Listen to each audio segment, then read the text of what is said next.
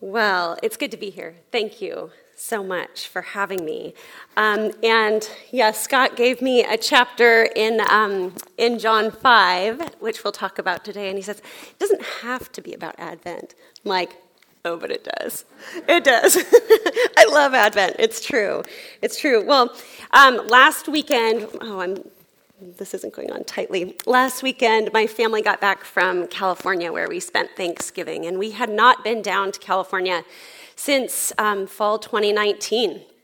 We have family down there, and of course, we're from California originally, and so much of the state, it just is very meaningful to us, and friends kind of scattered throughout the state, but we were heading down to spend time with my husband's family for the holiday, and we decided on the way down to just take our time and see some of our favorite spots. And then on the way back, we would take I-5 and just go as fast as we could. But on the way down, we just wanted to see everything. And so our very first stop was in Walnut Creek, California, which is the Bay Area right outside of San Francisco. And we saw some friends who, when we were together, we realized, oh my goodness, we haven't seen each other in 10 years in person, which time just flies. The last time that we had seen each other was actually in England. My husband and I, when we booked the tickets, we were in that dual income, no kids space, so we just decided a spontaneous trip to England was what we wanted to do over the holiday. But by the time that the trip arrived, we had learned that I was expecting our first child.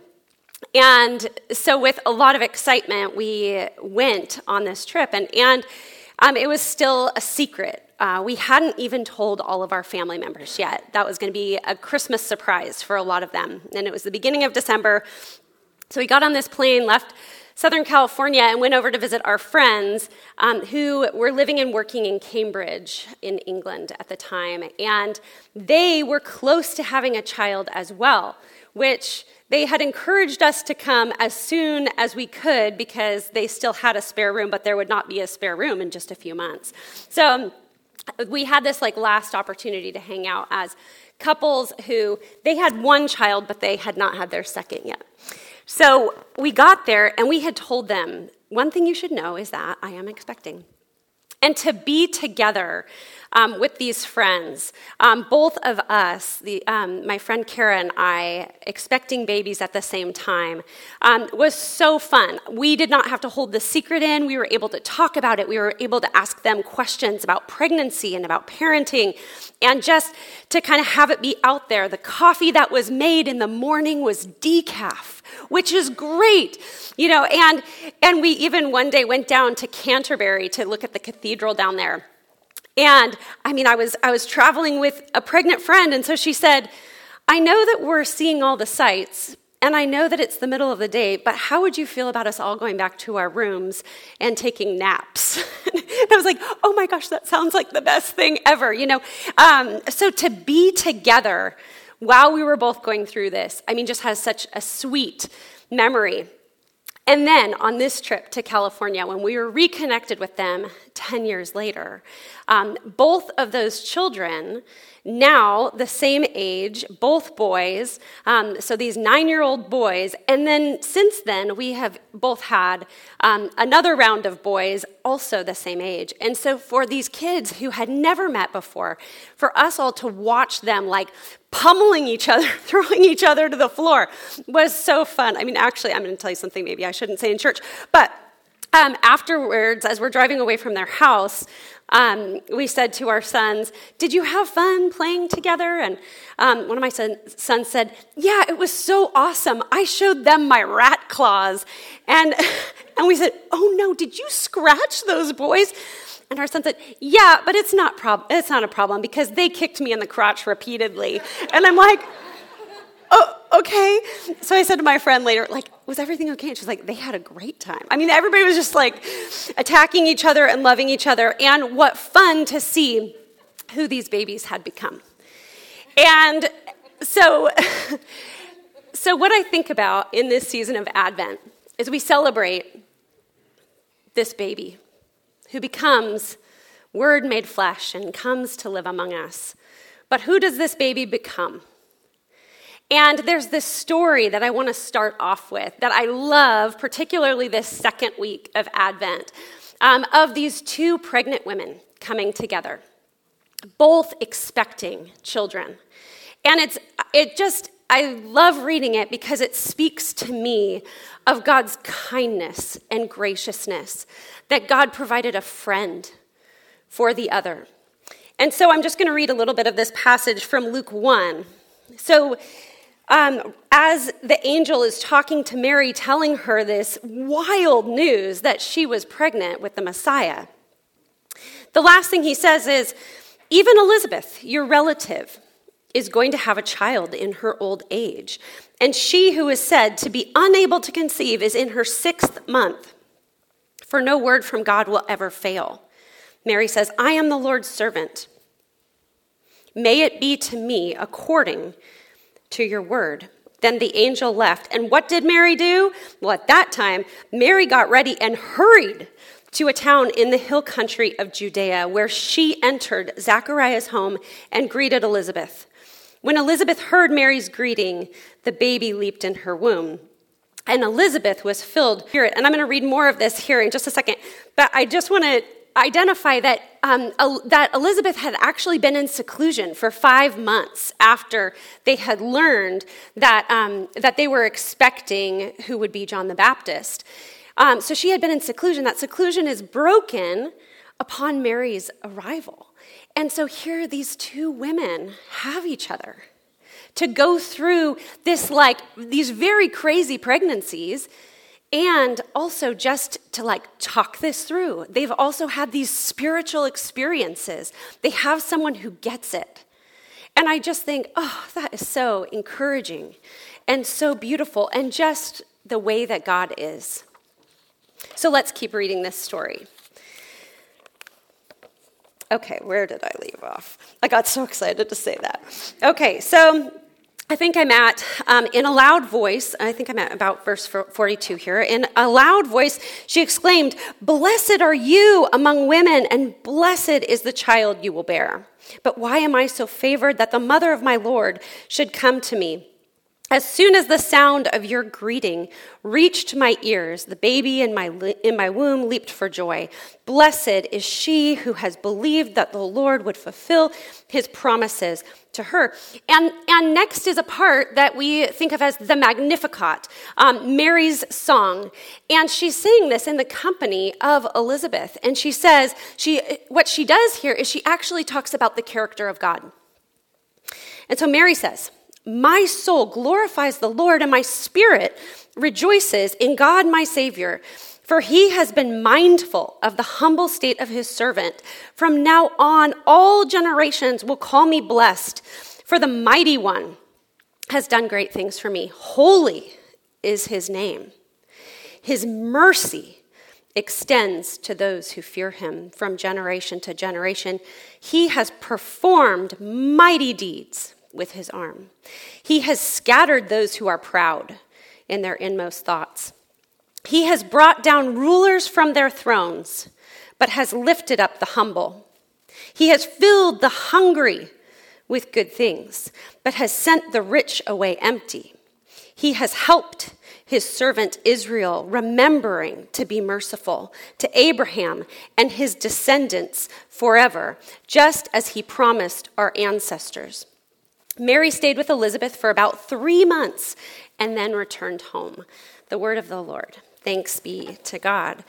So I love this picture of these two women talking about what God has done among them and talking about the character of God, testifying to what they know God to be like, and even some glimpses of what this Jesus will be like.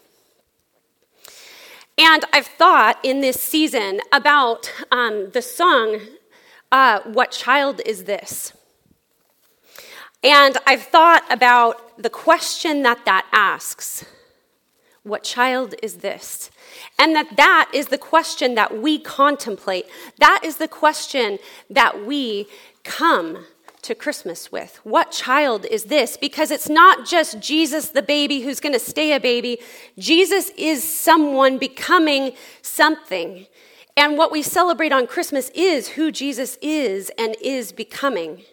These are not inseparable. And the same with John the Baptist. This little baby, oh, how great that Zachariah and Elizabeth were able to have this child, but also, John the Baptist had a specific call and a role in this greater story of God's kingdom. What child is this? And the song goes on to say, as we know, what child is this who lay to rest on Mary's lap is sleeping, whom angels greet with anthems sweet, while shepherds watch are keeping. So our question is, who is this Jesus? Who is this child? And as you know, we've been studying the Gospel of John here on Sunday mornings. And the passage that we're talking about today is in John 5. And if you were here last week or caught Pastor Scott's sermon, you know that there's the story of this healing on the Sabbath that happens at this pool of Bethesda. And after it, of course, there are critics of Jesus who are, in this situation, very unhappy that he healed on the Sabbath, but there's a deeper concern that they have. The deeper concern that they have is that Jesus is likening himself to God. They are concerned about the heresy here, that this man is saying he's God, and they're very concerned about it. Well, this passage that we have today, which is quite lengthy, is Jesus' response. And there are not very many places in the Gospels where Jesus actually testifies, where he actually explains who he is. This is a place where he's pretty bold with who he is. He doesn't come right out and say some of the things, but he's pretty bold. And what he does is, I've thought a lot of the students in the room who are wrapping up semesters, because what he does is he kind of does what you're supposed to do in a paper, where he has two main points, and then he has some sub-points. And I don't know, it doesn't seem like my slides, maybe my slides are working. Oh, that's great. Okay, I was nervous they weren't, because it's a long passage, so you're going to need to see the slides. Okay, so we're going to jump in here to this passage, which is John 5:18 through 47. And how I have organized this is I started off with a slide that tells you like this question that I just talked about. And then as I give you Jesus' answer, I have just a little part of the passage, and above it, I have like a summary in my own words of what I think Jesus is trying to say. So and I've done that honestly because I think that this passage can be a little bit confusing to read straight through. So you maybe would summarize things differently than I would, but this is how we'll do it. Okay, so John 5:18 through 47. For this reason, they tried all the more to kill him. Not only was he breaking the Sabbath, but he was even calling God his own Father, making himself equal with God. Jesus gave them this answer. So point number one that Jesus is about to make. He's going to say something along the lines of, I do the same stuff that God does. And then he's going to have some subpoints. So, he says this, very truly I tell you, the Son can do nothing by himself. He can only do what he sees his Father doing, because whatever the Father does, the Son also does. For the Father loves the Son and shows him all he does. Yes, and he will show him even greater works than these, so that you will be amazed. So the first thing he's saying is, I and the Father are one. We do the same stuff. And now we're heading into some examples. Example number one of the Father and I doing the same stuff. We bring dead people back to life. This is the first example. Verse 21. For just as the Father raises the dead and gives them life, even so the Son gives life to whom he is pleased to give it. What this is going to build towards, obviously it's going to build towards Jesus' own crucifixion and resurrection, but we're not far from the story of Lazarus here. So we're going to see that happening real soon. So there's a foreshadowing that this leads to of Jesus actually raising someone from the dead. So So the first thing, the Father and I, we do the same stuff. For example, we bring dead people back to life. And then, example number 2. For example, it's my job to judge sin. And so what we say in verse 22, moreover, the Father judges no one, but has entrusted all judgment to the Son, that all may honor the Son just as they honor the Father. Whoever does not honor the Son does not honor the Father who sent him.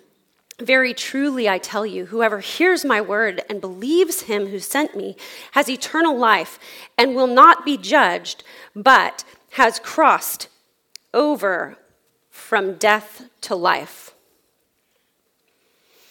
The Father and I do the same things. We bring back death to life. Jesus judges sin. These two things. We are in the question of what child is this? What is Jesus telling us about himself?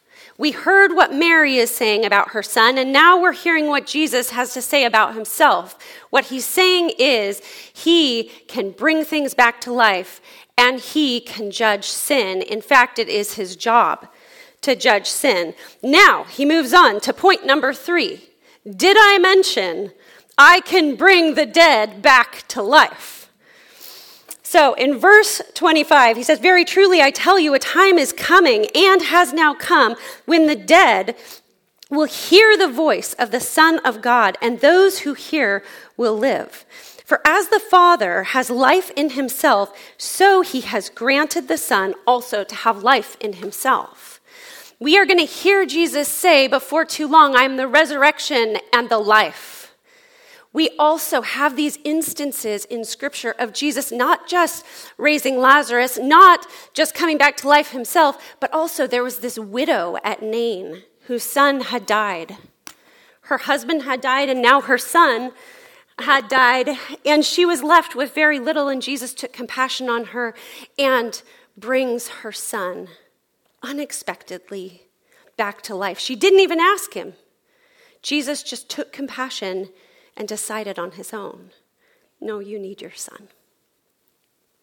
There is Jairus' daughter. Do you remember Jairus, who came seeking out Jesus? They were stopped on the way by the bleeding woman, but Jesus goes to Jairus' house and brings this little girl back to life. When Jesus says, and also, let me remind you, I can bring people back to life. It happens again and again and again throughout Jesus' life. I am the resurrection and the life. What child is this? This is a child who has defeated sin and death. In summary to point number 1, Jesus will say, so point number 1 said, it's my job to judge sin, and I can raise the dead to life. And so in verse 27, he says, and he has given him authority to judge because he is the Son of Man. Do not be amazed at this, for a time is coming when all who are in their graves will hear his voice and come out. Those who have done what is good will rise to live, and those who have done what is evil will rise to be condemned. By myself I can do nothing. I judge only as I hear, and, gosh, my notes here are dark. Only as I hear, and my judgment is just, for I seek not to please myself, but him who sent me. Now, what he says here, he talks about all these dead people coming out of their tombs. Are you familiar with the crazy story that happens during the crucifixion narrative where a lot of people are raised to life? Do you know this story? It's in Matthew's gospel, Matthew 27. We'll go to this next slide So in Matthew 27, this is Jesus has just died. And when Jesus had cried out again in a loud voice, he gave up his spirit. At that moment, the curtain of the temple was torn in two from top to bottom. The earth shook, the rocks split, and the tombs broke open. The bodies of many holy people who had died were raised to life. They came out of the tombs. Can you imagine how crazy this is? They came out of the tombs after Jesus' resurrection and went into the holy city and appeared to many people. I mean, we don't talk about that a whole lot in Christian tradition, but Jesus rose from the dead, but also like a lot of other people did. How insane, how crazy. When the centurion and those with him who were guarding Jesus saw the earthquake and all that had happened, they were terrified and exclaimed, surely he was the Son of God. I mean, that is wild. So when Jesus says in John 5, all of these people are going to respond to my voice and come out of their tombs, he actually means it. He is the resurrection and the life. This is who he is. And now he moves on to point number 2. And I think in this of, in my own journey as a female pastor, one of the things that I've had a few times unkindly said to me is, well, obviously you can make a case. I shouldn't say it so snarky. But I've had it said to me, well, obviously you can make a case for yourself being a female pastor because it benefits you, but I'd like to actually hear a male pastor, a male theologian talk about it because they wouldn't have the self-interest that you have, which made it particularly meaningful when in seminary, both my master's and my doctoral degree programs, I had some male professors who really helped untangle some of the difficult biblical passages for me and helped me make sense of some of that theology for myself. And so when Jesus says here in our passage, the next thing he says is if I testify about myself, my testimony is not true. So he's saying, I'm going to lean on something else other than my own feelings about this. So now he's going to summon some letters of recommendation from some supporting sources. So he says, there is another who testifies in my favor, and I know that his testimony about me is true. So he's going to bring in 3 references that will prove that he actually is the Son of God, that he actually is who he says he is. And so, call to the witness stand, John the Baptist. These mothers, pregnant with these 2 sweet babies. John the Baptist, you have sent to John, and he has testified to the truth. Not that I accept human testimony, but I mention it that you may be saved. John was a lamp that burned and gave light, and you chose for a time to enjoy his light. John the Baptist has a similar thing in the same way that Jesus is being asked these questions now and is responding to these critiques. That happens to John in chapter 3. And what John the Baptist says is he says, I am not the Messiah. I am here to help you prepare for the Messiah.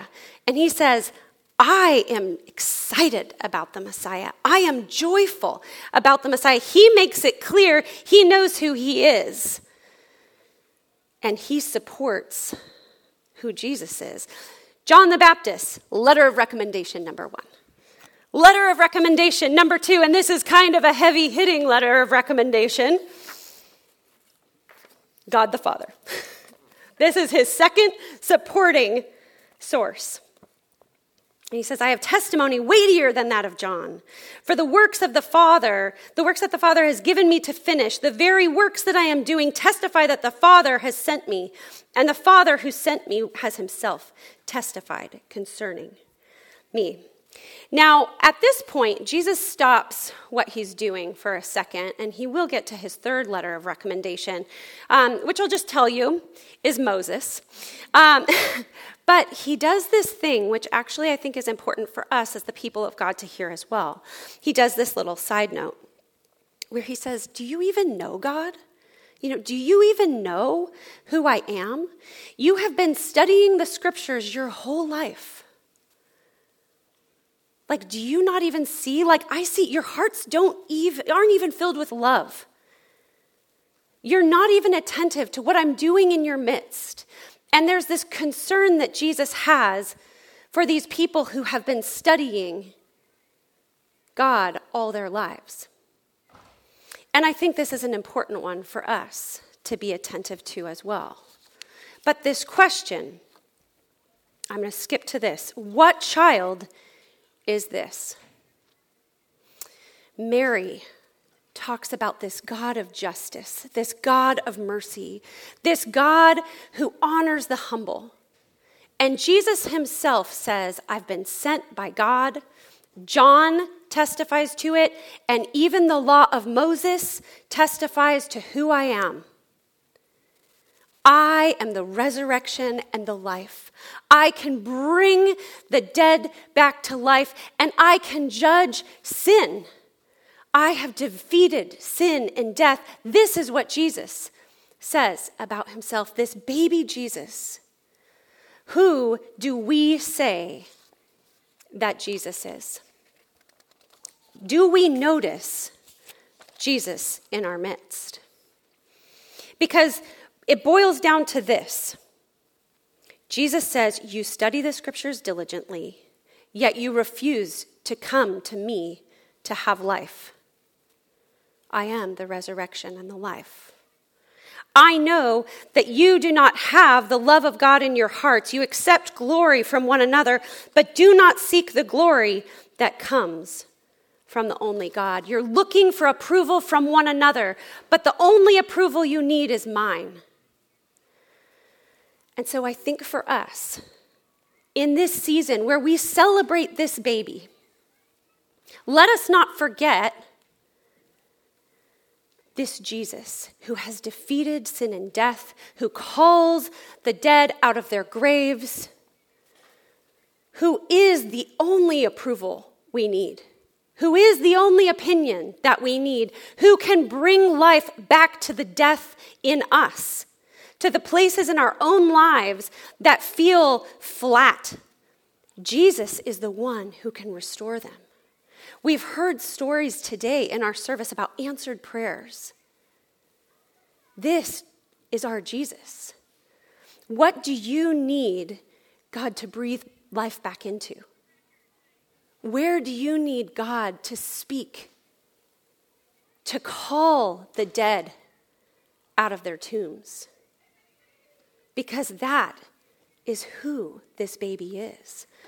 And so how that Christmas song that we sing continues is it says, This is Christ the King, whom shepherds guard and angels sing, haste, haste to bring him laud, the babe, the Son of Mary. Haste, friends.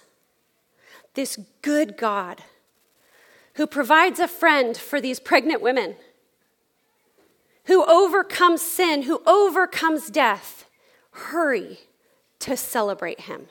Not just the baby, but also the risen King. We're going to continue in worship. And so I'd love to invite the worship team to come up, and I'd like to offer a prayer for us. And I'm going to start off with just a moment of silence that you might take a moment to think about those places in your own life that you need to experience that resurrection and that life. That you might gaze on the goodness of Jesus and invite God to speak into those places in your life and maybe in our world. So let's just take a moment of silence, and then I'll pray and we'll close with worship.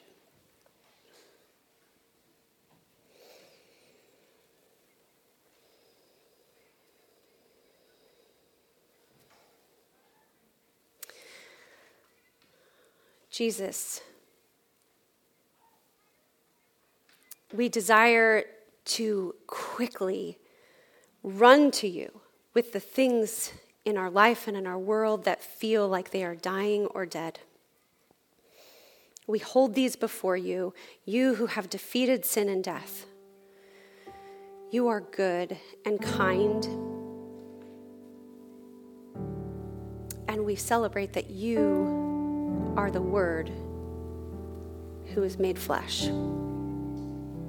We offer you our prayers and our offerings today.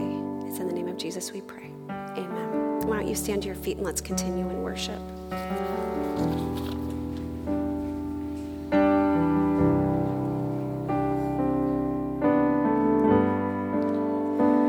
You are here, moving in our midst.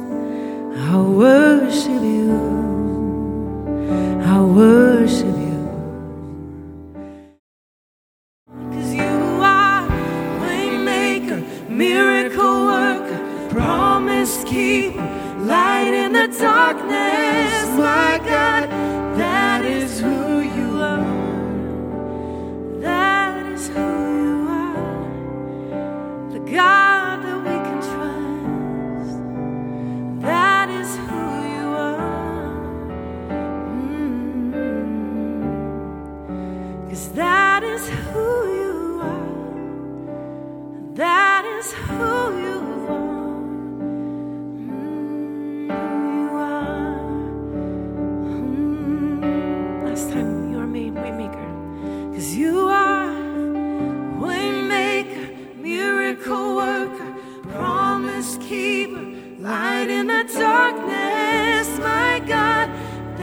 is who you are, the God who sees his children. Waymaker, miracle worker, promise keeper, light in the darkness, my God, that is who you are.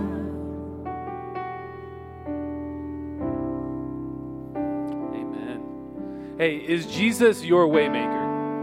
Is he your light in the darkness? Is he your miracle worker? This is exactly what Jamie was speaking on today.